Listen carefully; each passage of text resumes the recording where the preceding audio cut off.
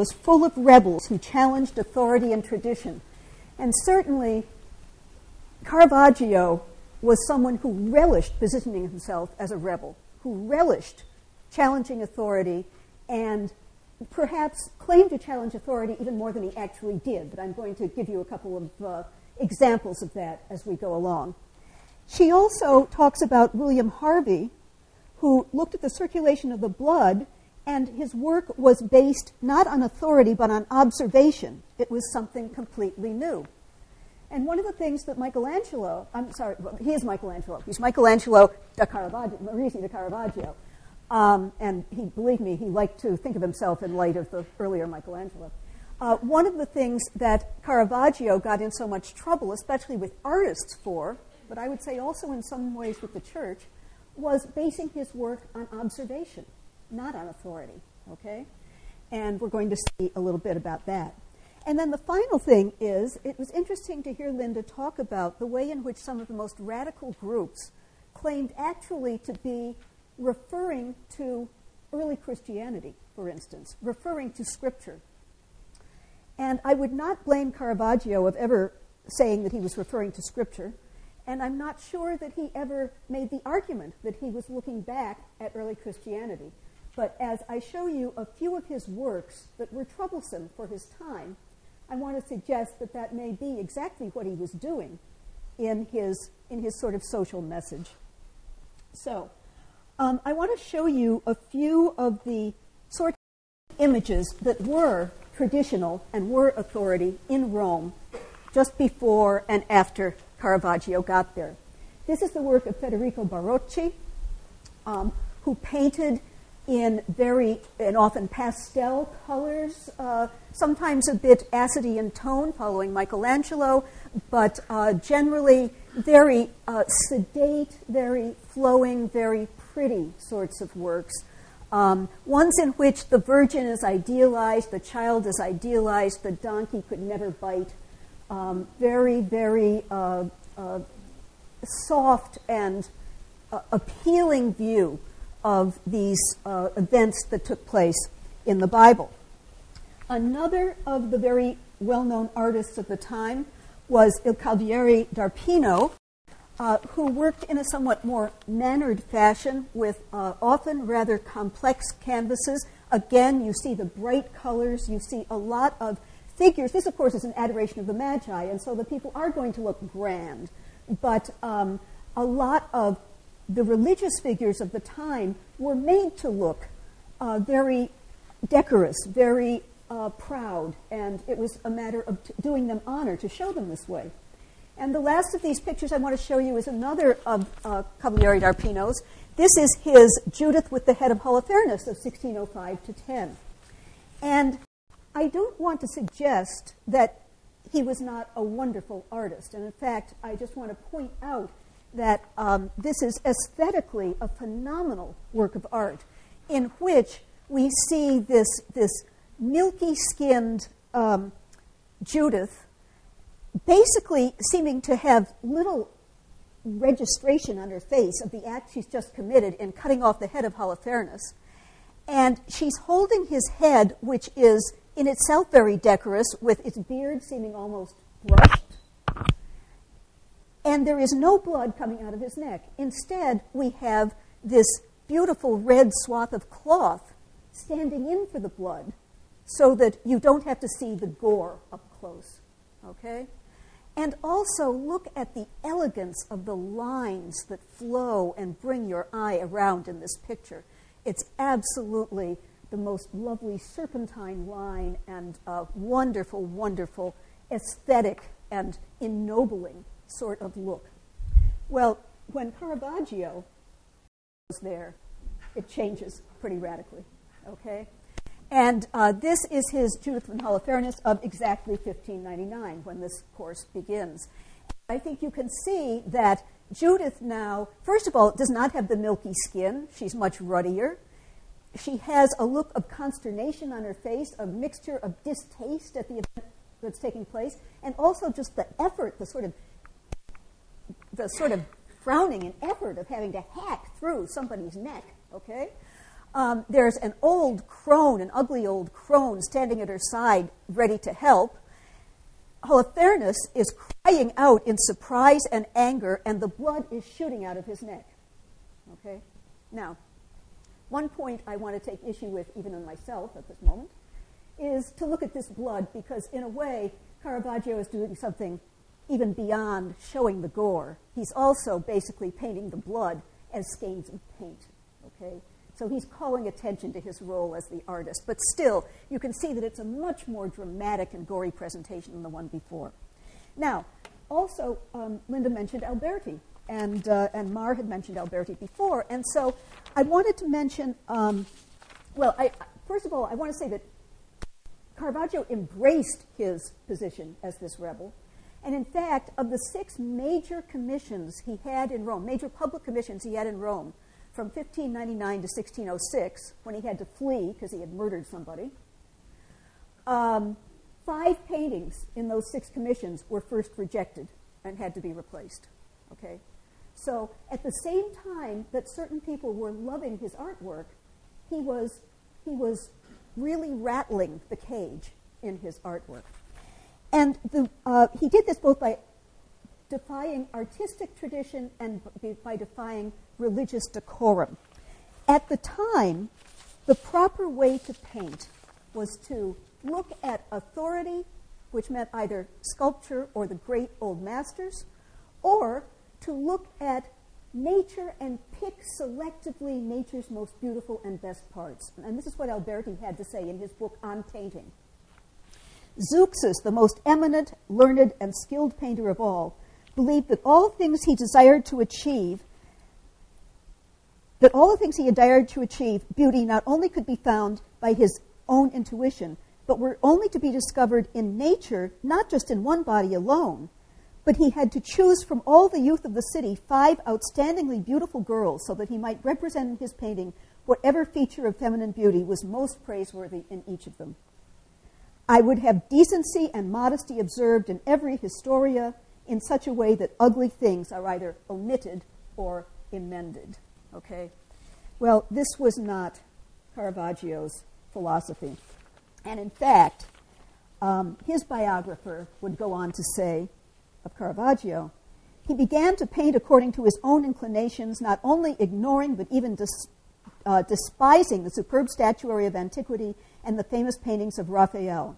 He considered nature to be the only subject fit for his brush. This is where this observation and then Harvey comes in. As a result, when he was shown the most famous statues of Phidias in order that he might use them as models, his only answer was to point toward a crowd of people saying that nature had given him an abundance of masters. Okay. So let's look at how he did this in a few more images. When we look at the earlier adoration, this of course is the adoration of the Magi, but here we're looking at Caravaggio's adoration from 1608 to 9, and this is an adoration of the shepherds, so it is going to have a more modest feel. But I think you can see that he has taken it down to its essential features, and this is a way in which I think his work and a lot of the painters of the time may diverge from some of the things that Marika is going to be talking about in terms of ornamentation. Because in a way, Caravaggio raged against ornamentation. His war was with the ideal and with the over-ornamented, okay? And he brought things down to their simplest denominator. When he painted his flight into Egypt, we have a very different sort of scene. We have a haggard-looking Joseph with a lot of lines in his face. We have an exhausted young Mother Mary who simply cannot keep her head up, holding her child. We have a beautiful angel appearing to them and playing music for Joseph to give him sustenance. But there's a contrast between the wonderful, uncalloused feet of the young boy, of the young angel, and the twisted, tired feet of Joseph rubbing each other because they have been walking, he's been walking and walking and walking, leading the donkey with Mary and the child on it. And one of the earlier works that he got into trouble for, and I'm going to show you the picture that got him into trouble, was in his complex of images relating to St. Matthew, okay, in the French People's Church in Rome, okay, San Luigi dei Francesi.